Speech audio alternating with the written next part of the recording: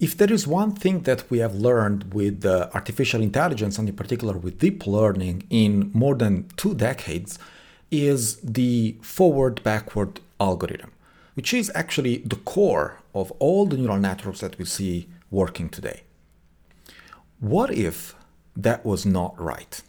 In this episode, I'm going to explore with you the forward algorithm by Geoffrey Hinton.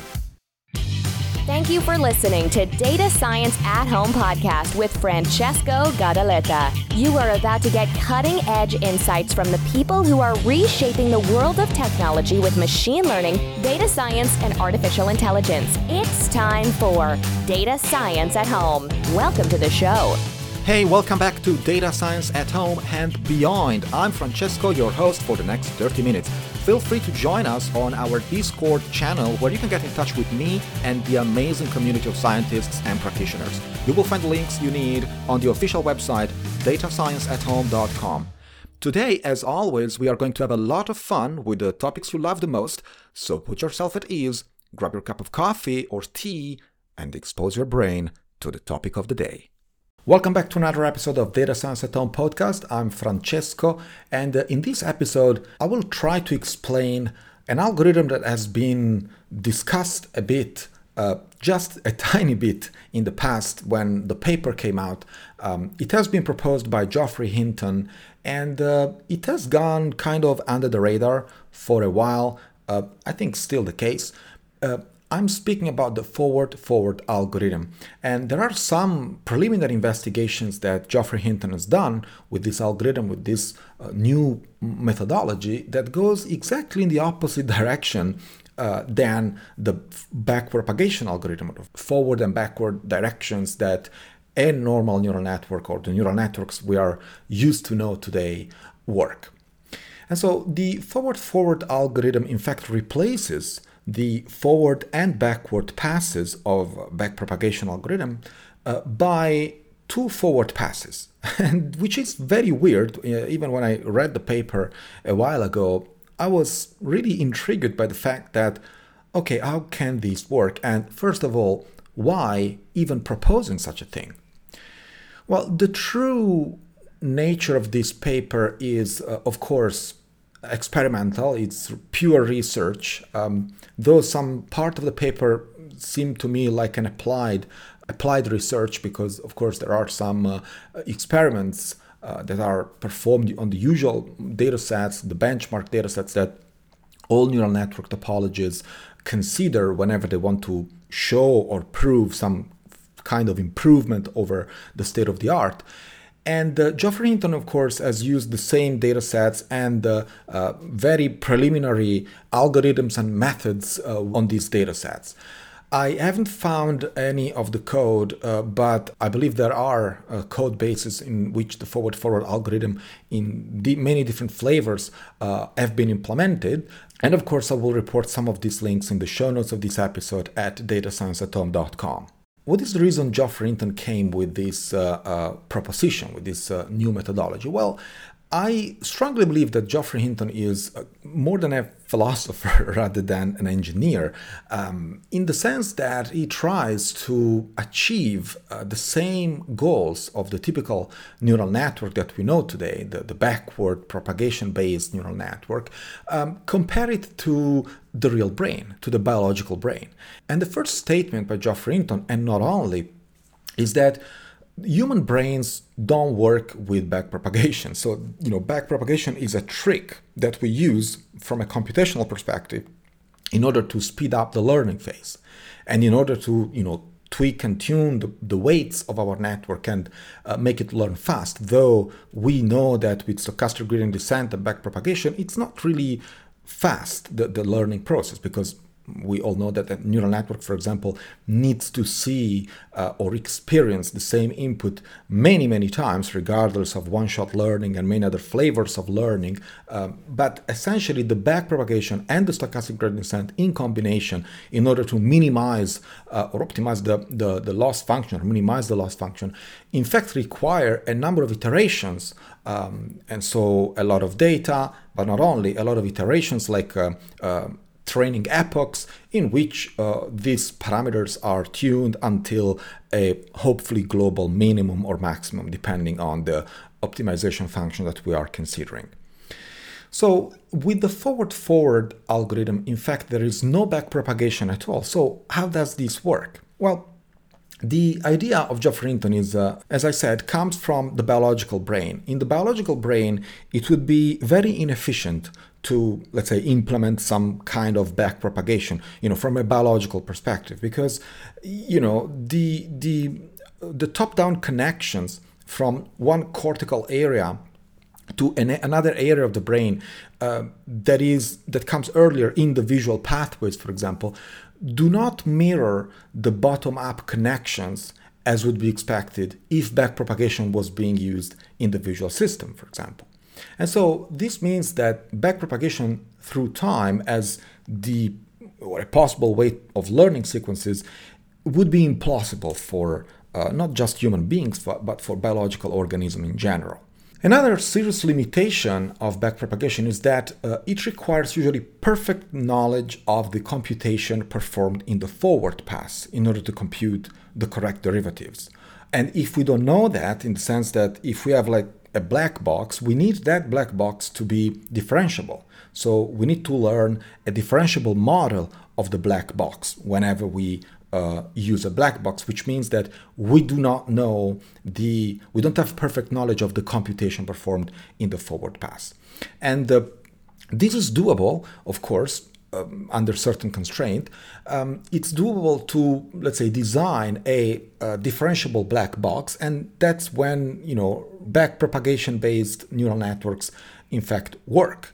But in all other cases, it becomes impossible. Another big limitation of backpropagation is that it learns while storing all the neural activities until the last layer and then stopping to the last layer or the one before, and stops in the last layers to propagate error derivatives back to the first layers. That's how forward-backward passes work. And in the case of a forward algorithm, of course, we don't have that, because one of the major advantages is that it can learn while pipelining sequential data through the neural network without storing the neural activities and without stopping to propagate error derivatives, because there is no such pass. There is no backpropagation indeed. And so in a way, the forward algorithm, it kind of plays in line with what a normal brain would work, or a biological brain would work. When you do something, of course, it's going to be very, very difficult to explain this, because when we think, we don't think that we are thinking.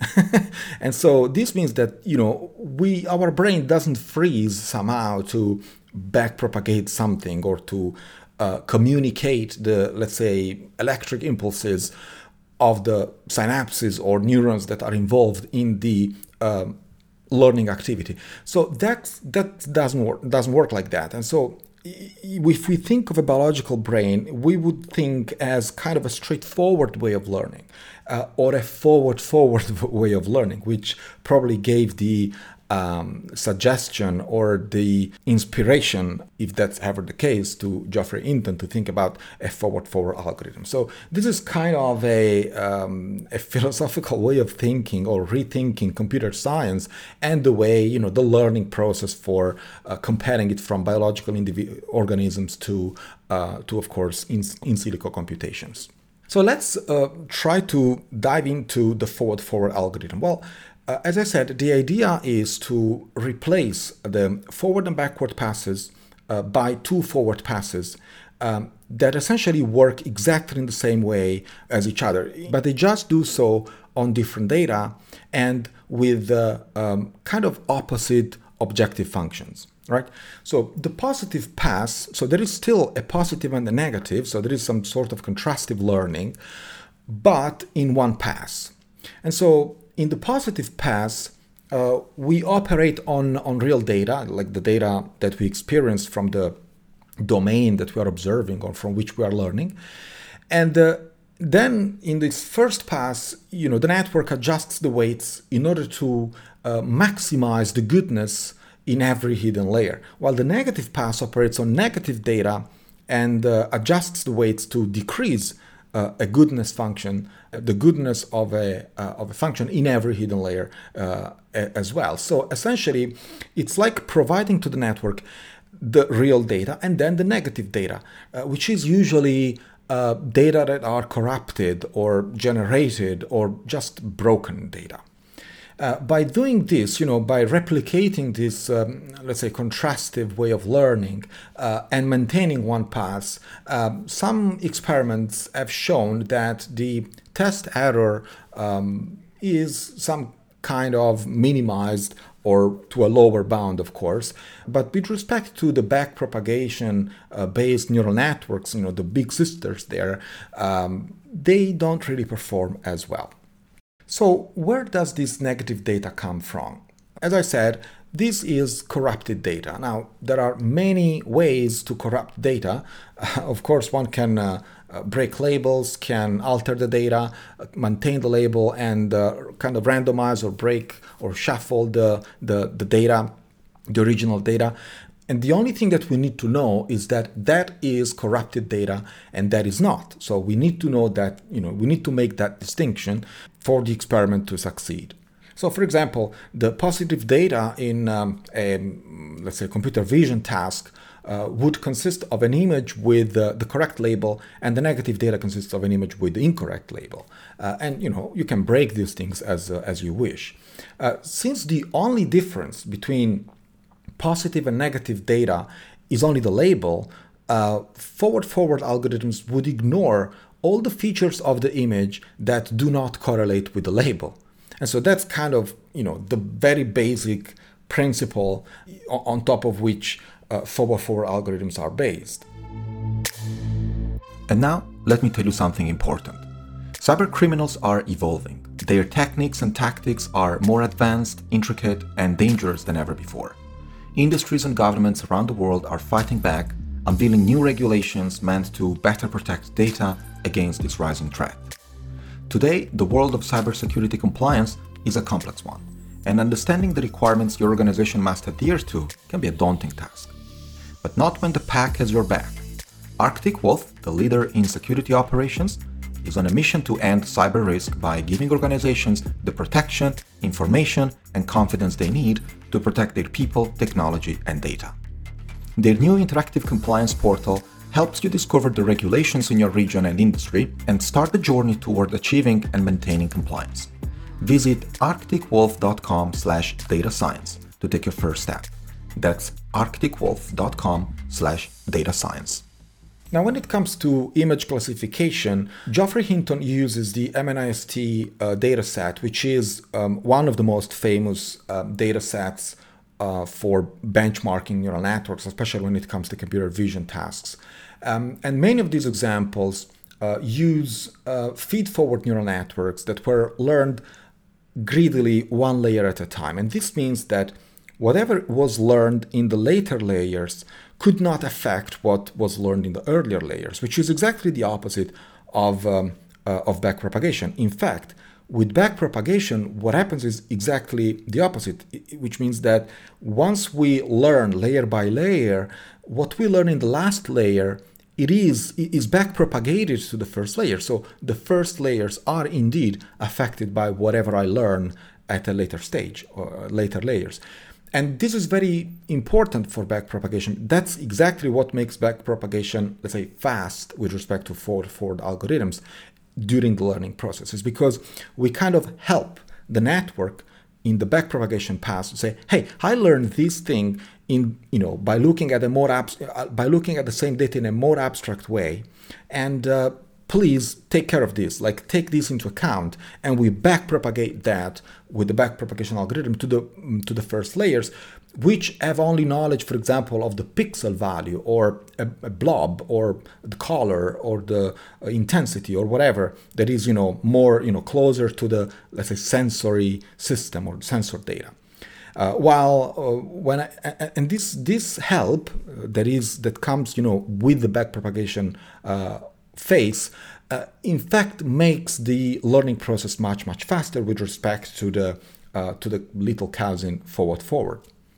So if forward algorithms do not perform, learn are much slower than backpropagation neural networks, and with the same computational effort, they learn less in the sense that the test error is usually higher than backpropagation neural networks. Why do we use them, or why would one even consider this algorithm for the tasks that they want to solve? Well, one particular reasons for which forward algorithms would be considered, should be considered, is when it comes to power drain and the power that is used to make this computation. We all know how expensive it is to train a neural network, in particular a backpropagation-based neural network. It is something that is extremely consuming, computational intensive, time consuming. We need massive GPUs and a ton of data. But it's not just the data, it's just the type of the computation. The number of parameters increases dramatically. We are dealing with billions of parameters now. ChatGPT and all the others that we have covered on this show, the large language models, millions of parameters is no longer enough, or is no longer sufficient. So these operations, usually linear algebra operations, are extremely are compute intensive. And this means that you need very powerful hardware, and that means in turn that you need a lot of energy to make this computation. So why are forward algorithms relevant?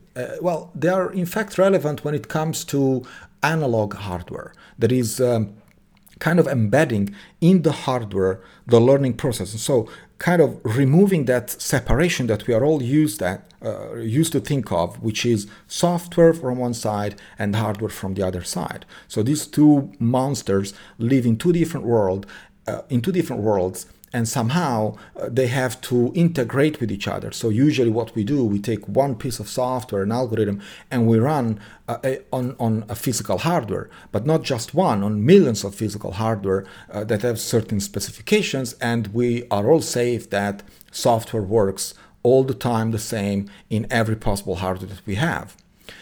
With forward, and in fact with the idea proposed by Geoffrey Hinton, this would be no longer the case, in the sense that if we wanted an energy efficient way to multiply vectors or weight matrices, the only possible way it would be to use some kind of what he defines as mortal computation. That is something very weird to speak about, but in fact it's hardware that implements the software, and there is actually no distinction between hardware and software. So this means that when that hardware dies, that software dies as well. It's called mortal computation for a reason. Well, now the software we run, it's immortal in the sense that we copy the same algorithm, the same piece of code on millions of machines, millions of hardware, motherboards, SSD card, CPUs, etc. And we can just copy and execute these millions or billions of times. And if hardware fails, no problem. We take a new hardware, we copy the same piece of code, and we're good to go. This is no longer the case with analog hardware, because if you think of this, an energy efficient way to multiply, for example, an activity vector by a weight matrix would be to implement activities as voltages and weights as conductances. So these are the two concepts that are on which hardware is based, essentially. So we are at the electric level of the hardware, right? So where you have voltages and currents and conductances. And if we find a way to, let's say, bind multiplications or vector multiplications or matrix multiplications to this analog information coming from the hardware, well, then that would be the only possible way to, according to Hinton, to have a very efficient way to multiply things and to perform computations, in fact. Now, the problem is that it's difficult to, what we do now with backpropagation is that we use transistors and very high power hardware to model the individual bits in the digital representation of a number, and then we perform O(n)² which is quadratic operations, single bit operations to multiply, for example, two numbers of n bits each together. This is what happens now. We have this transistor-based architectures, all the computers that we can purchase today, and then we perform these massive computations, these very complicated computations. Even when it comes to a simple multiplication, the amount of bits and data that is exchanged and operations that is executed in order to perform that at the hardware level is high, is very, very complex. Now, when it comes to backpropagation, it is very difficult to build a very efficient way to do backpropagation. So what people do and hardware designers do is essentially taking so-called A to D converters, which stands for analog to digital converters, and move into the digital space and then perform these bit computations, right? And then eventually we'd move back to digital to analog converters in order to represent that operation or the result of that operation in electrical terms, right? That's what happens now. Well, the use of two forward passes would not need any analog to digital converters, and this would mean that a big chunk of the computation or a big chunk of electric power needed to perform this computation would not be necessary anymore. And so this is where, according to Hinton, we would gain, in fact, something from an algorithm that, at the end of the day, performs less when it comes to accuracy of prediction or less generative power if you are dealing with generative models. Now, of course, this is, again, very weird to hear because this is kind of saying, what have we done for the last 50 or 70 years? We have all our lives is based on transistors. So now one comes and says, hey, we were wrong about that. No more transistors, please. Of course, that's not the case. There are many things that transistors are, in fact, the only way to perform computation and probably the most efficient we have at this point in time. And in fact, the paper by Geoffrey Hinton is fascinating just because of this, because it says the separation of software from hardware is one of the foundations of computer science. And with this paper, we are kind of going against that. We are saying exactly the opposite. So I found this paper very weird, but also very, very fascinating. I hope there is, of course, a continuation of this work. I hope there is some future work from Hinton or from some of his students. I would definitely love to see if these things ever make sense from a practical perspective. I'm not sure. I didn't do enough research for assessing this, of course, but of course, if you have opinions about this work by Hinton, don't hesitate to drop on our Discord channel and let us know. That's it for today. Speak with you next time. You've been listening to Data Science at Home podcast. Be sure to subscribe on iTunes, Stitcher, or Podbean to get new fresh episodes. For more, please follow us on Instagram, Twitter, and Facebook, or visit our website at datascienceathome.com.